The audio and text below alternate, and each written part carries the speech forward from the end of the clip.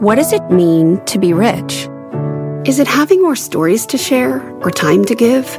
Is it being able to keep your loved ones close or travel somewhere far away? At Edward Jones, we believe the key to being rich is knowing what counts. Your dedicated financial advisor will take a comprehensive approach to your financial strategy to help support what truly matters to you. EdwardJones.com/findyourrich. Edward Jones, member SIPC. Live from the NASDAQ market site overlooking New York City's Times Square, this is Fast Money. I'm Melissa Lee. Our traders on the desk are Tim Seymour, Brian Kelly, Karen Feinerman, and Dan Nathan. Tonight on Fast, break out your rally caps because the man who moves the market says we are headed higher. JP Morgan's Marko Kolanovic will tell us why he is feeling so bullish. Speaking of rally caps, Tim Seymour stepping up to the plate to pitch his next big investment idea while he still sees some magic in this media stock. And Pinterest plunging after reporting results. The company's conference call just getting underway. We'll tell you what is behind this 19% drop. But we begin with the scary Halloween on Wall Street. Spooky. Investors getting spooked to cap off the final trading day of the month. But overall, October was actually a real treat. The S&P 500 gaining more than 2% while hitting some all-time highs along the way. So here's the question this All Hallows Eve. Have we reached the witching hour for the market's record run? Tim. Well, look, if you think that the Fed is on hold till mid-2020, it could be a spooky time for markets because I think the markets have expected a lot of accommodation. But they are your friend, and therefore the witch's brew is probably in the form of the data. So if you look at the Chicago numbers this morning, especially the new orders component, took you back to March of 2009. It tells you the impact of what the trade war has. We don't know really where we are. But look, in the absence of a political shock, and I'll just leave it at that, and in the absence of China walking away from the table, the Fed is still your friend. And I think you've had a third quarter where you've had surprise to the upside. So I would say it's not all that spooky this Halloween. And I think today's pullback is appropriate relative to some of the macro we got. A day after the Fed, you've had a bit of a letdown from some pretty extraordinary earnings out of big cap tech. You think it's really spooky? Well, actually, yeah. I think at this point You're downright in time, scared. I don't know if I'm downright scared, but I mean, at this point in time, I think you have to be concerned. Let's just say my level of concern is at a high. And primarily the reason why is the economy continues to get weaker. Consumer confidence has rolled over. Yes, we had a couple little bit of earnings, but then we get this headline from the Chinese again today, which is the pattern that, hey, maybe we can't get a long-term type of solution. So now you've got to start pricing in everything that we priced in before, which is potentially a longer drawn-out deal, a recession in 2020, all these things with the market at the high. So, yeah, I'm a little bit concerned. I'm not deadly frightened, shaking in my boots, but I am concerned. I mean, it was that Bloomberg report this morning about the Chinese not wanting to give in or bend on the thorniest issues in the trade war. And so if we're in this situation where trade war is not necessarily good, and we do have the Fed at our backs, but we have weak economic data. Where does that leave us? Well, I think a few things with the trade war. I think that if we're in a situation of somewhat of a stalemate where we don't increase tariffs, right, and we just stay where we are, that might be okay. Still, it has a level of uncertainty, which isn't good. That part isn't good. But not increasing the tariffs, that is good. And some of the economic data, I know that I'm wondering if the Chicago Purchasing Managers number was somewhat moved by the GM strike. I'm not sure if that was in the survey, the expectations. We'll see if that was a blip or not. That was, the repercussions of that strike for a lot of other businesses, suppliers, I think maybe what moved that somewhat. I also think coming off of a pretty strong month and pretty good numbers to take a little bit of a breather is not a big deal. I don't think things have really changed. There is a half glass full way to interpret today's market action. That is, the markets didn't do too badly considering we got that Chicago. Although I don't think you're going to get that from Dan. But Dan, well, I know.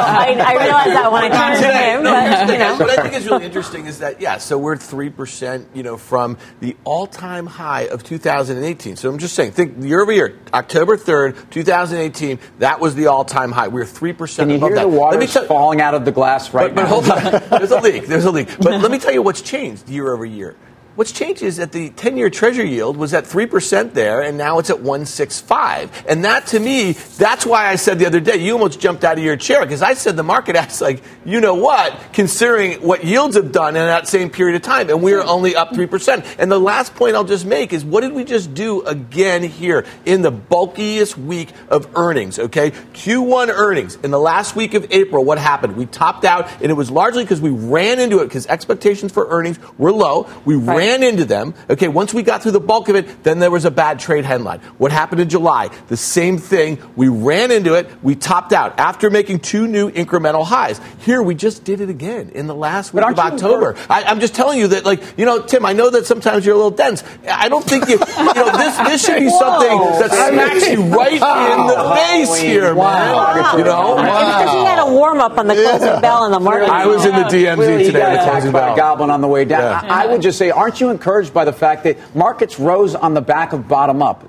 You heard from companies. Things weren't that bad. You actually had an assessment of the fourth quarter. A couple people, even really important people like Apple, upgraded their fourth quarter, or their fiscal Q1 in their case. Do you trust that guidance? Well, how do you trust that guidance? Why? After last year was the quarter that they literally just blew it. Then they blew it in China. It was down 30%. How do you trust that guidance? I just don't understand it. It's not for me or you to trust it. I can tell you that the market certainly has endorsed this company over the last couple of weeks. We are split screen right now. So when you talk about how, isn't it sad we're going to run out of gas in the final big week of earnings, I think the good news here is we were waiting to hear from companies. What was the driver for the markets? It wasn't the Fed. It wasn't really even a trade deal. It was that companies came through. The companies we needed to hear from, especially the ones that occupy a major weighting in the markets, aren't dead, aren't rolling over. And that, to me, is more important. I think we can run into, just as we said, I mean, it doesn't surprise me that the markets were a little bit dismayed today by being out of earnings season's kind of core teeth and the Fed out of the way.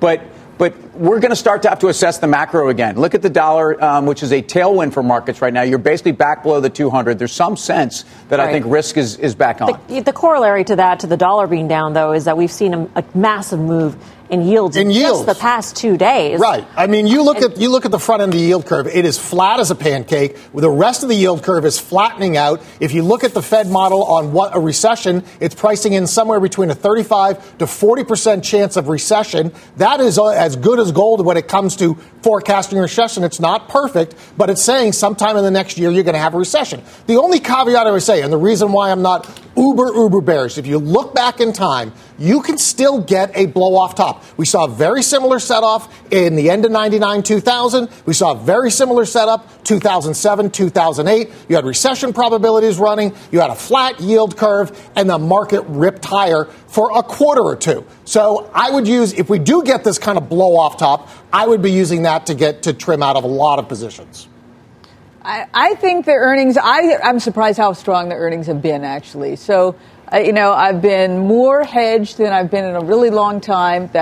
Those puts are going away, going to zero. I've been surprised, and I sort of look at the data from afar and say, all right, maybe we're just going to muddle through and it'll be better than I thought. I mean, CSX, you had so many companies that are, the heart of American business I thought they would be much weaker. Right. But they weren't. And they weren't. What I hear you saying is, first of all, sentiment, as far as you're concerned, you were not, overly bullish going into these numbers. Not at all. I think you're representative of a lot of the positioning out there. And seasonally, we have a case where you're in a pretty good environment, where, again, the Fed is not going to spoil the party. They may not throw another a Yule log on the party. I don't think we need the Fed. But, I think trade is so much bigger than Fed. Yeah, but you guys, we just talked about Apple. This is the largest market cap company in the world, a $1.1 trillion market cap, $260 billion in sales that were flat year over year. Their earnings were flat year over year, despite buying back tens of billions of dollars of stock. We knew they were going to be. The part I understand. Of the business that's exciting is the part that was growing. And wearables and the stock is up 57% on the year. I'm not saying go buy Apple, but I'm pushing back on your view that Apple was a bad report. And held on to it wasn't a bad report. Dan, I almost feel like no matter what Apple was going to tell us, you would say Apple's bad news.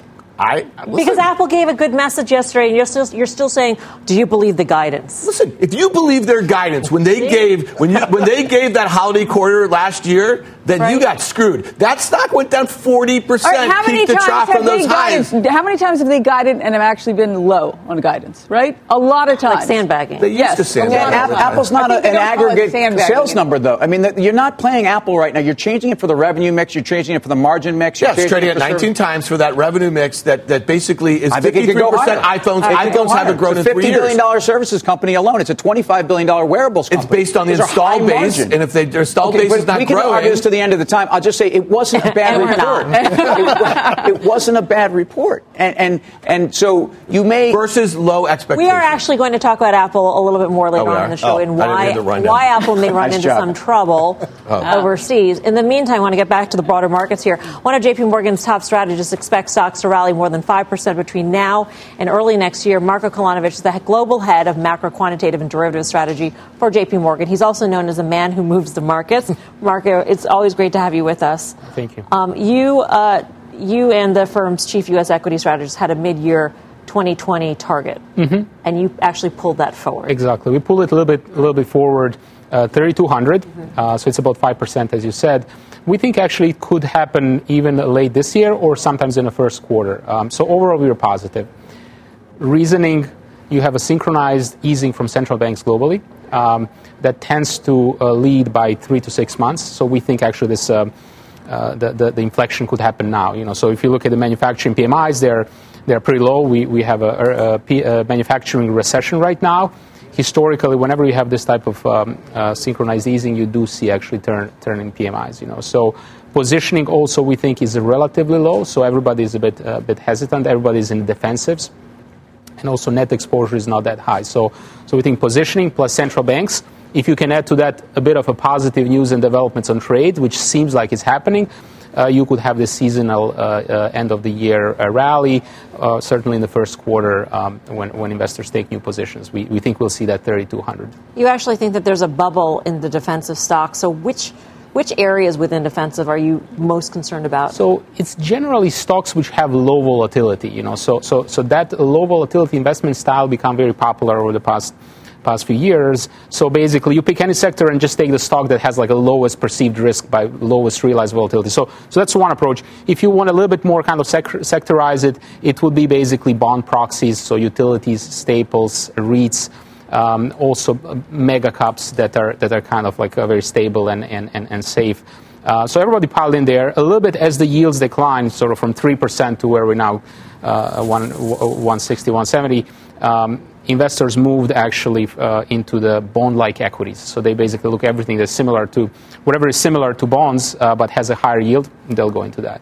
So, Mark, I'm curious, you pulled forward your estimates. Does that imply then the rest of 2020 doesn't look so good to you? So we will have elections next year, and I think there's going to be probably some interesting development between then and now, so it's very hard to have any visibility sort of November next year.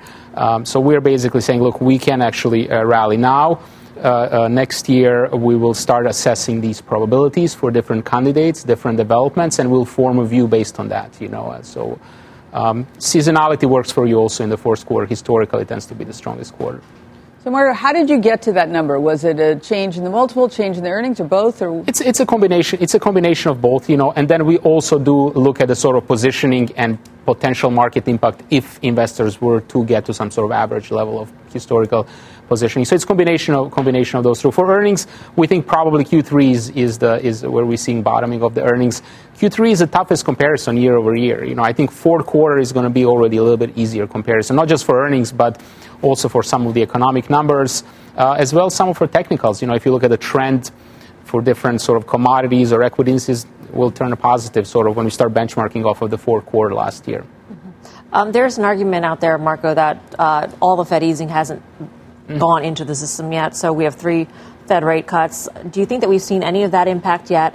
And do you think that impact would be enough to maybe bolster stocks beyond your 3,200 well, yeah, target? Possibly. I think 32 is as you said, about 5%. That's not a huge upside. Yeah. Actually, we are a lot more positive on rotation away from defensives and into cyclical. There, we actually think you can get some double-digit type returns.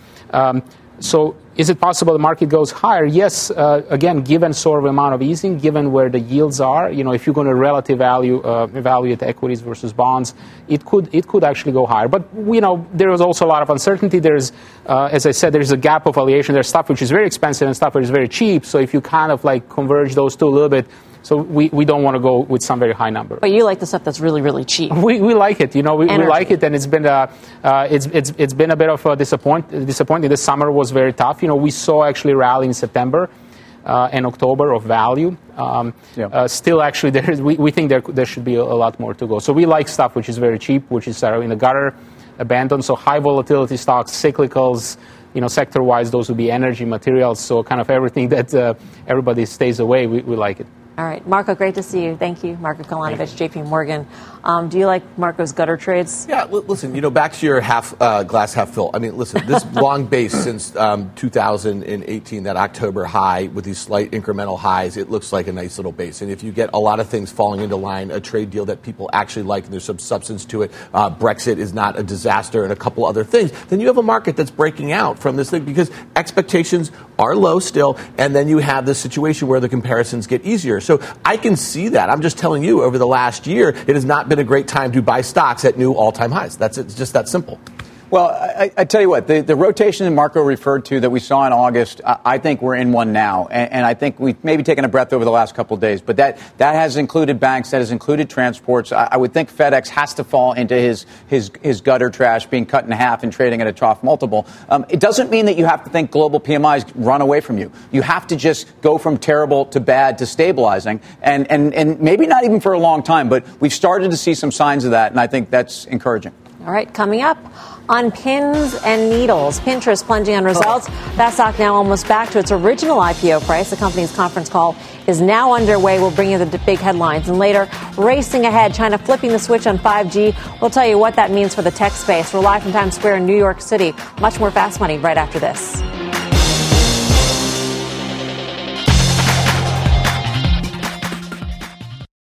The market doesn't joke around, so why would you? Get serious. Choose Tasty Trade. Tasty Trade gives you the tools you need to make smarter moves. Dig into data with advanced charting, track profit accurately with order chain trackers, see risk clearly with curve analysis, and trade with low-capped commissions, stocks, options, futures, and more. All on one platform. No wonder serious traders choose Tasty Trade. Join the club, genius. Tasty Trading is a registered broker-dealer and member of FINRA and SIPC.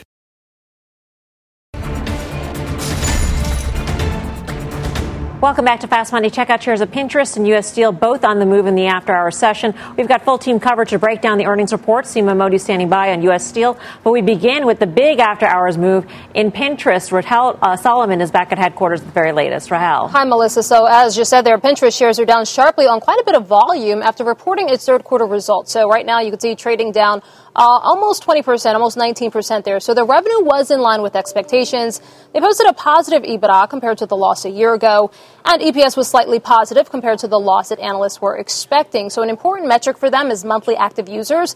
That grew to 322 million versus the expectation of 312 million. Now, Yigal Arounian of Wedbush Securities telling me in an email that investors were looking for a bigger top-line beat, but essentially saying that we think shares are overreacting to an in-line to better than expected quarter, and that we continue to think Pinterest is headed in the right direction and has a fully scalable internet advertising model.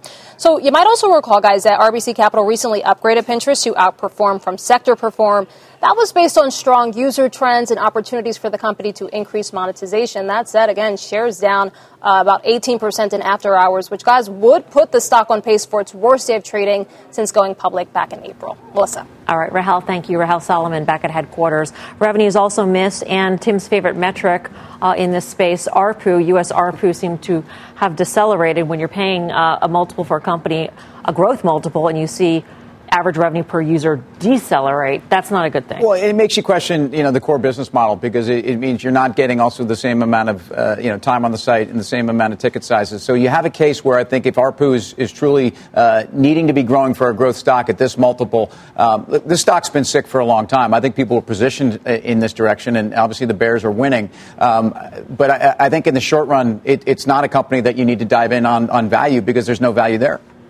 I don't know if there's no value there. There might not be even the less than yesterday. Yeah, more than yesterday, there excuse me. appears to be much less than yesterday. I think some of that ARPU might be from the mix of international. It seemed to be a little unfavorable there. I just think that, we've seen so many of these that used to be great growth at absolutely any price, no matter what. Mm-hmm. And it's now, well, what about at some point you have to start earning money? And so, I mean, pick a I don't know that 20 is the right number for this. You could tell me 15. You could tell me. I have no idea.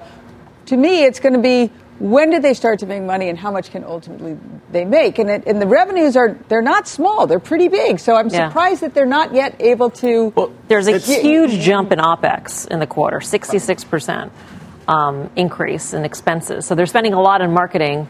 And maybe they're not getting. Maybe that's delayed a little. You'll see the effect of it. I don't know, but.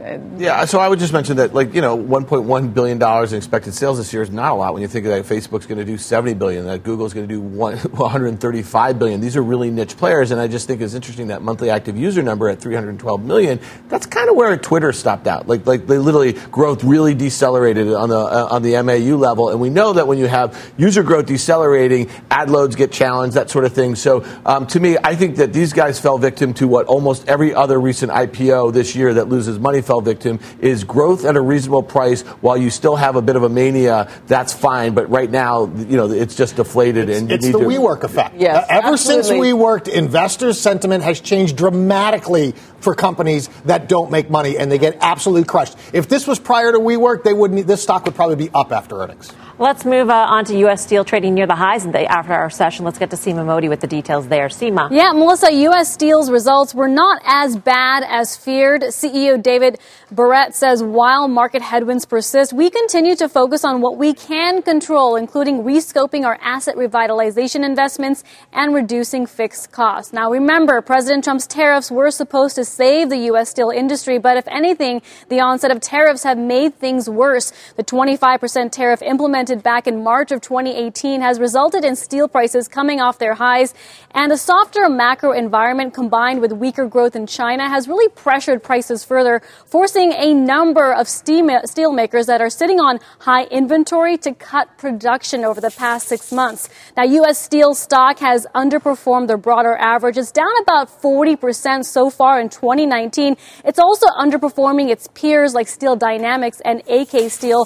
The earnings report came out today, but the conference call is tomorrow at 8:30 a.m. Eastern, so we'll have to see what the company CEO says there about demand and also the impact of this U.S.-China trade dispute. Melissa? All right, Seema, thank you. Seema Modi at headquarters as well. U.S. Steel, 33% short interest here. Yeah, well, and they're going after the balance sheet, and the reason why it's underperforming its other two steel peers is because of this balance sheet. So, cost cutting is great, but when your core prices are going, the bottom line is the gearing in this whole story is what has people concerned. It's the move down in the stock. And ultimately, their core business has not been affected as much as the share prices. But the cyclicality of the market and the gearing in that balance sheet means that investors think that the balance sheet is at risk. And they were supposed to lose 25 cents. British of you. Thank you. Yes. I was looking at my schedule. I figured it was time to talk about that. Bloody schedule. Yeah.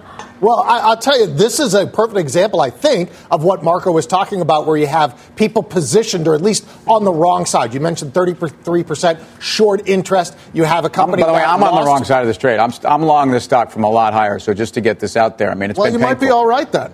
I mean, look at it. It's bounced off $10. You have this short interest. They lost less money than people expected, and the stock's up 5%. To me, that's the type of thing where a stock stops going down on bad news. You probably have bottomed out here. So glass half full today, B. I really am, aren't I? Unlike some other people. Yeah. Dan. When were you long in the stock? I've got an average price in the 30s. Oh, okay. And so, to me, at some point, there's, is there a stop loss on it? The point is that I actually believe in the management team. I also believe that, like many people, that the trade war was not going to be as structurally flawed as it is. So, that's really the lesson here. I mean, I think steel companies and resource companies in an environment like this, they can always get cheaper, and buying them when they're cheap is not necessarily the right thing to do. All right, you can read more about the big after-hours movers from Pinterest to U.S. Steel on our website, CNBC.com. Here's what else is coming up on Fast. China getting ready to jump into the 5G race tomorrow. Will its entry leave U.S. wireless carriers in the dust? And what will it mean for the U.S.-China tech wars? Plus, the sector that's been a surprising standout in October. We'll break down what's driving biotechs to one of their best months of the year. All that and more when Fast Money returns. Canva presents Unexplained Appearances. It was an ordinary workday until... that presentation appeared out of thin air. Also, it's eerily on brand. Wait, did that agenda just write itself? Words appear, making this unexplainable case... Unexplainable? It's Canva's AI tools. I can generate slides and words in seconds. Really? The real mystery is why I'm only learning this now. Canva.com, designed for work. What's on the horizon for financial markets? At PGIM, it's a question that over 1,400 investment professionals relentlessly research in pursuit of your long-term goals. Specialized across asset classes, but united in collaboration, our teams provide global and local expertise. Our investments shape tomorrow, today. Pursue your tomorrow with PGIM, a leading global asset manager. Welcome back to Fast Money. China speeding ahead of the U.S. in the race to 5G. Let's get to Josh Lipton in San Francisco with more on this story. Hey, Josh.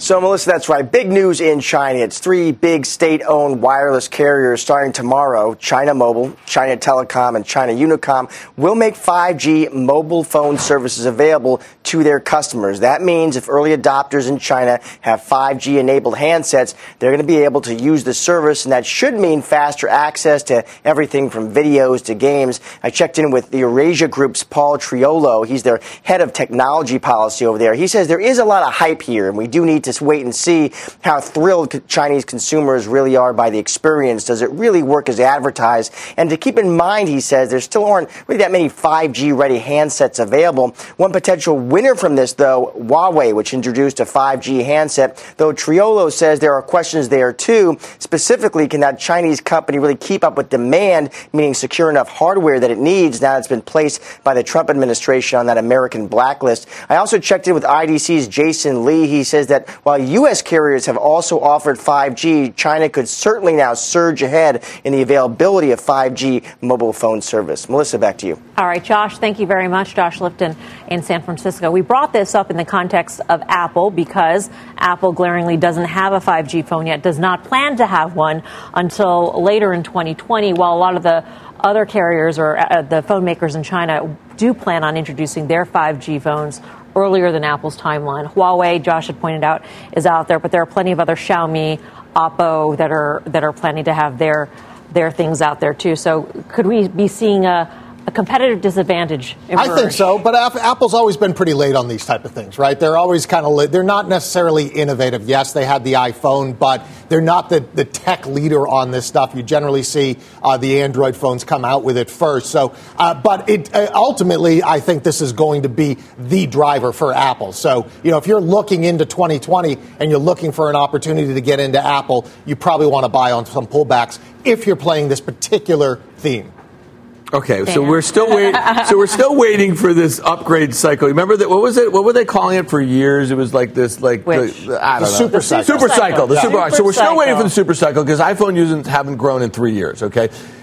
Huawei had 42% market share in China. According to 42% market share. numbers. And Apple's market share 5%. year over year in Q3 went from 7% last year to 5%. So if you're telling me that the big opportunity is for Apple to sell a ton of $1,400 5G smartphones in the fourth quarter of 2020 and the stock's at an all-time high, I think you're doing it wrong. Okay? Like you had an opportunity when they told you on January 2nd of 2019 that China was a disaster last quarter, but things are going to get better, hopefully, in the next 6 months. And now the stock's up 75%. And to be fair, I was not bearish on the stock January 2nd down at 135 or 140.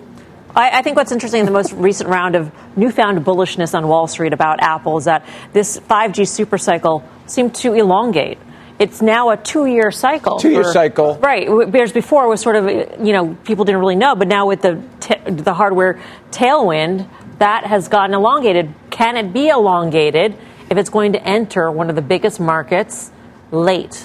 or later than its competition? Well, look, I think Apple, as has been well pointed out here, has been falling behind the competition for a long time. I'm not so sure that they're competing directly with Huawei. I mean, I think they kind of lost that competition about 5 years ago. So the hardware story for Apple, which is the ironic extra ingredient to this rally, is also started with when they made price cuts on this last refresh, that they actually felt that the iPhone shipments could be a bit stronger based upon these price cuts. And when you can layer that into 5G, which in this market and the market that Apple dominates and really dominates, it's a powerful story, while services and wearables right now are better than expected.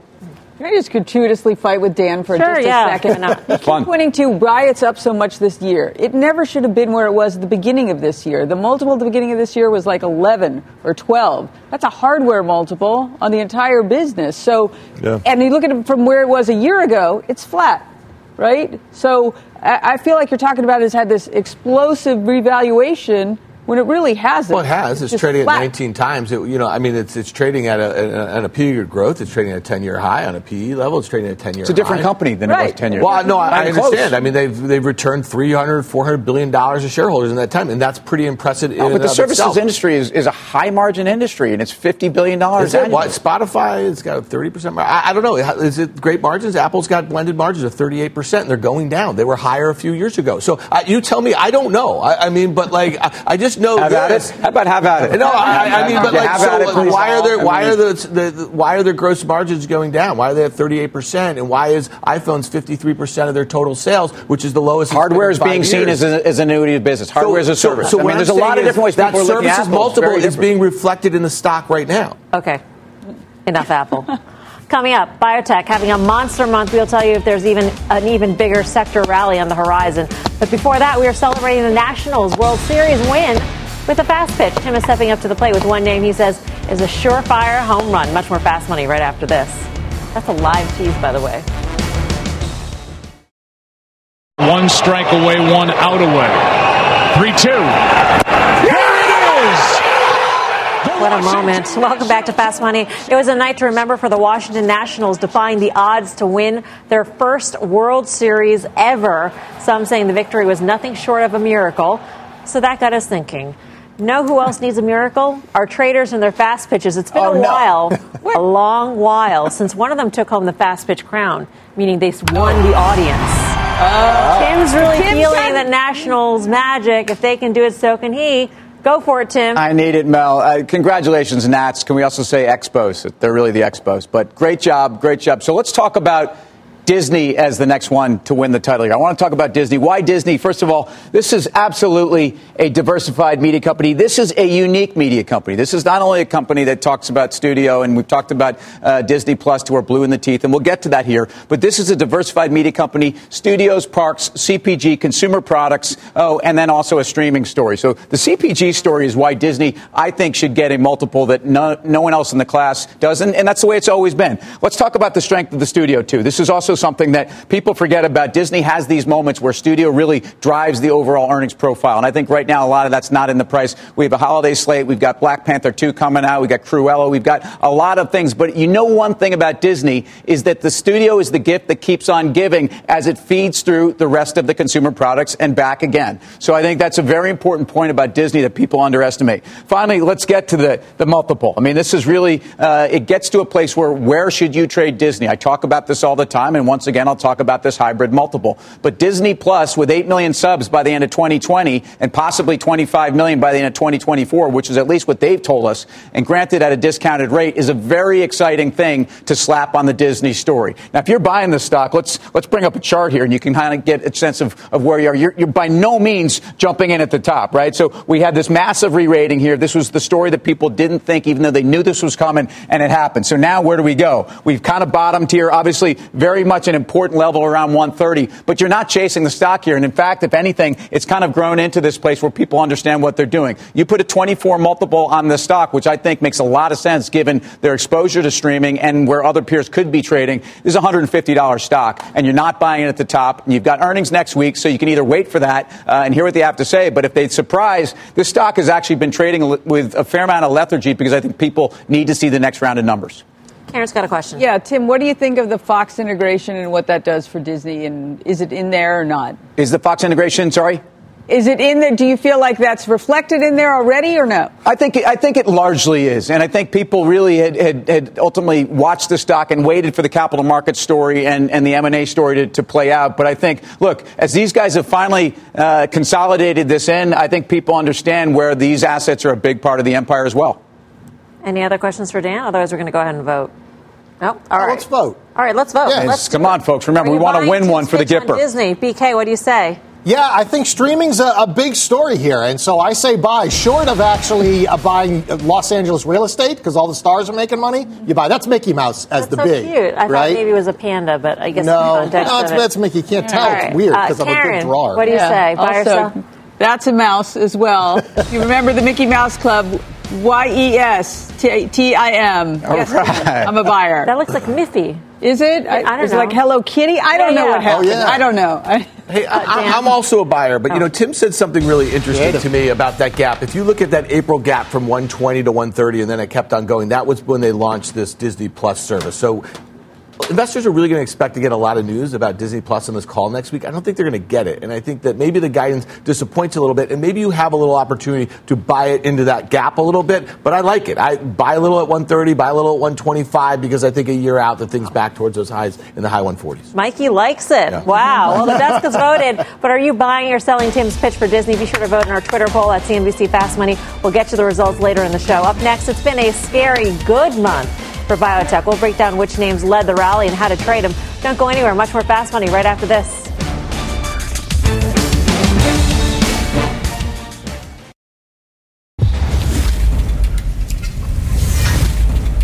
Well, welcome back to Fast Money. Kraft Heinz topping the tape today, surging double digits to its best day since 2015 on the back of its results. The food maker beat the street's earnings estimates, but missed on revenue as net U.S. sales shrank by nearly 2% last quarter. Despite declining demand, the company remains bullish on its turnaround plan. Kraft Heinz is still down 25% this year, but after seeing today's action, anybody feeling a little more bullish? Karen? Well, it's sort of interesting. I mean, obviously we know the story. The stock got absolutely obliterated and the questioning of the value of their brands, and people had really left it for dead.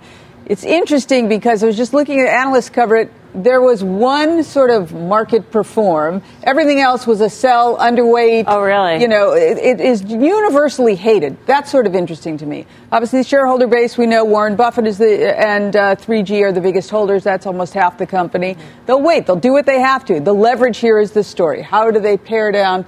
On a PE basis, it's cheap. But when you put in all that debt, it's not so cheap. But I'm just wondering, all right, it is universally hated, left for dead.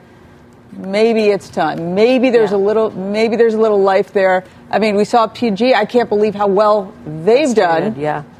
S&P was actually making that point about leverage, that with the turnaround plan, they've got to get that leverage down a lot. The comments from the CEO were interesting in terms of innovation.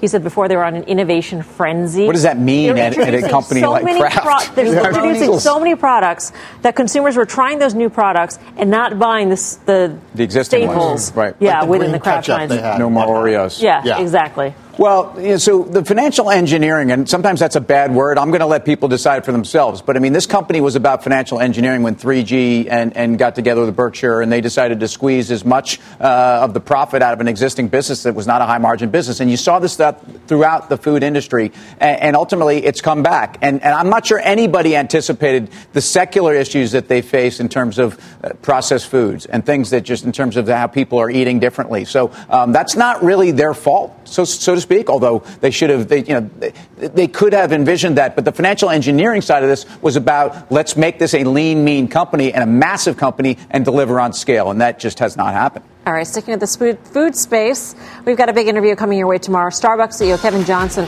will be on Squawk on the Street to talk earnings. Be sure to catch that interview tomorrow, 9:35 a.m. Eastern Time, right here on CNBC. Coming up, Alibaba gearing up to report earnings tomorrow. We'll tell you how options traders are betting on the stock ahead of the results. And take a look at the Kramer Cam. Jim is getting in on the Halloween spirit. He is speaking with the head of Smarties Candy. Smarties. That and more. I love Smarties. Smarties. One of my favorite all-time candies. Coming up top of the hour on Mad Money. We're live at the NASDAQ in Times Square. Much more Fast Money still ahead.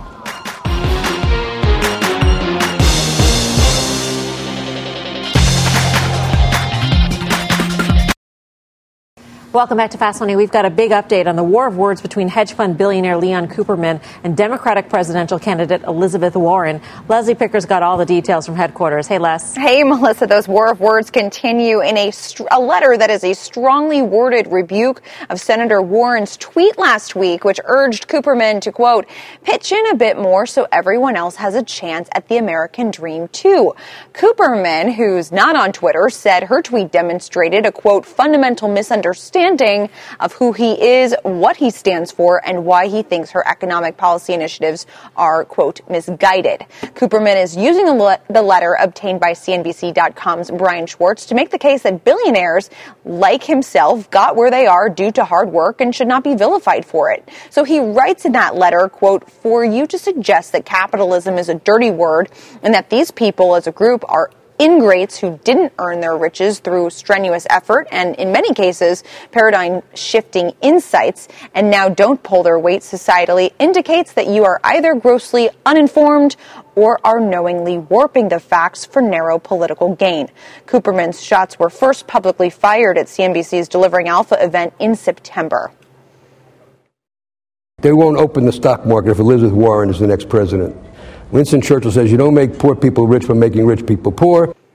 So he was joking about them not opening the stock market if Senator Warren gets elected president, but he did go on to say that a Warren victory puts stocks in a bear market and causes them to decline about 25%. So for that full letter, check out CNBC.com. Melissa. Leslie, thank you. Leslie Picker back at headquarters. Leon Cooperman's not the only one. Paul Tudor Jones also said 25% decline on Elizabeth Warren, 20% decline on Bernie Sanders. So I don't know what's happening here, but more people are coming out. Yeah, it certainly seems to be. But we also have to put this in perspective. I also remember these things when Obama was going to be president and that type of thing, right? So there's a bit of hyperbole here. But that being said, if Elizabeth Warren's all her economic policies were enacted, and you have to determine the probability of that actually happening, then yeah, you probably end up in a recession. You probably end up with a much weaker stock market. Well, there is an assault on health care, the system as it is. Right. There's an assault on fracking, which you said she would make illegal if she becomes president. Mm-hmm. So they're in regulatory, probably will increase on the banking sector. Look, for banks. I would think banks would go down immediately. And if you think about what banks have had for them is they've had an administration that has been very clear on deregulation and been very clear on taking the target off of banks' backs, whether you think they deserve it or not. The point is that the politics around the banking sector have probably they haven't been this good for a long time. Switching gears here, we've got one more big tech stock reporting earnings this week. Alibaba up nearly 30% in 2019, coming off its best month since June, and options traders are betting on even more gains when the company reports tomorrow. Mike Coe is in Las Vegas with the action. Mike. Hi there, yeah. So calls outpaced puts by about 2-1 in BABA today, and the options market's implying a move of about 725 up or down tomorrow. That represents about 4% of the closing stock price today. And the most active options were the November weekly, the ones that expire tomorrow. 180 calls, over 8,000 of those were trading for about $2.25. So buyers of those calls are making a bullish bet that BABA is going to close above that 180 strike price by that $2.25 that they paid at least. And that would be in line with the historical moves. Out of the last 20 quarters, the stock's been up about 12 times, and it's averaged a move of about 3.8 to 4% when it has risen. All right. Dan, what do you make of Alibaba? It's interesting. Obviously, traders are eyeing that 180 level that has been resistance over the last few months here. And, some of the consumer data in China has been kind of weak, but I like the idea of playing with defined risk. If you want to play for a breakout, I would look to short-dated calls. And Singles Day is coming up. Ooh. Hooray. Yeah. And it's going to be a big part of it. Well, it has. It's been a big day. It's been less of a mover for the stock. So from an options perspective, I think the earnings are interesting. I mean, upside calls above 200 are almost like the sure thing to sell at the next 3 months. This stock has done nothing for 2 years. I'm long the stock. And to me, I can make an argument all I want about valuation, but it's looking for drivers. And whether it's been Ant Financial or whether it's been some of the elements of their cloud business that have started to show some life, this has been a big disappointment as well, even though I stay long and think it's a very interesting value play. Yeah, but to Tim's point that it's done nothing for 2 years, if there is that breakout, as they say, I believe it's Luis Yamato, the longer the base, the higher in space. Yes. You've got a 2-year base here. It could have a nice breakout. Right. Yeah. Thanks for that, Mike. And we'll see you tomorrow for Options Action. That's a full show tomorrow, 5:30 p.m. Eastern Time. Up next, your last call to vote for Tim's Fast Pitch. Did he deliver on Disney? We'll reveal the results when Fast Money returns.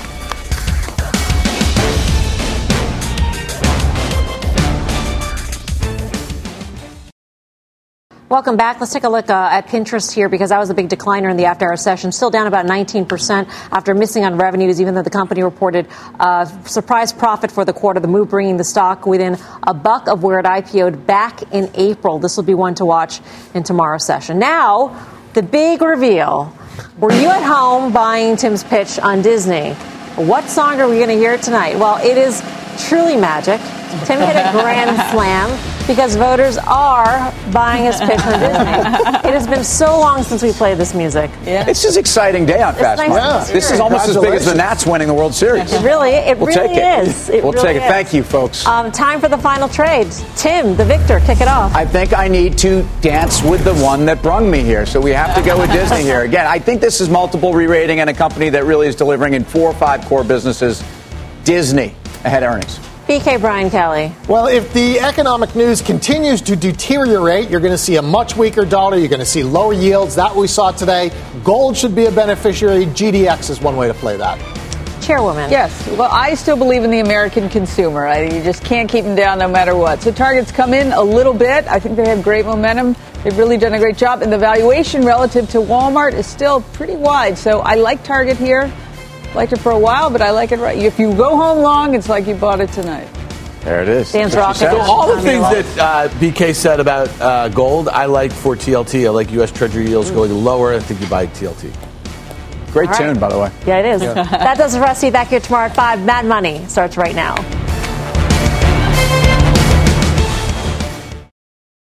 You seek the key, but first, you must learn the ways of precision, craft, and performance with Acura's all-electric ZDX. With a premium Bang & Olufsen sound system up to a 313-mile range and a Type S variant with an estimated 500 horsepower, the ZDX is their most powerful SUV yet. Unlock the energy when you visit Acura.com to order yours today.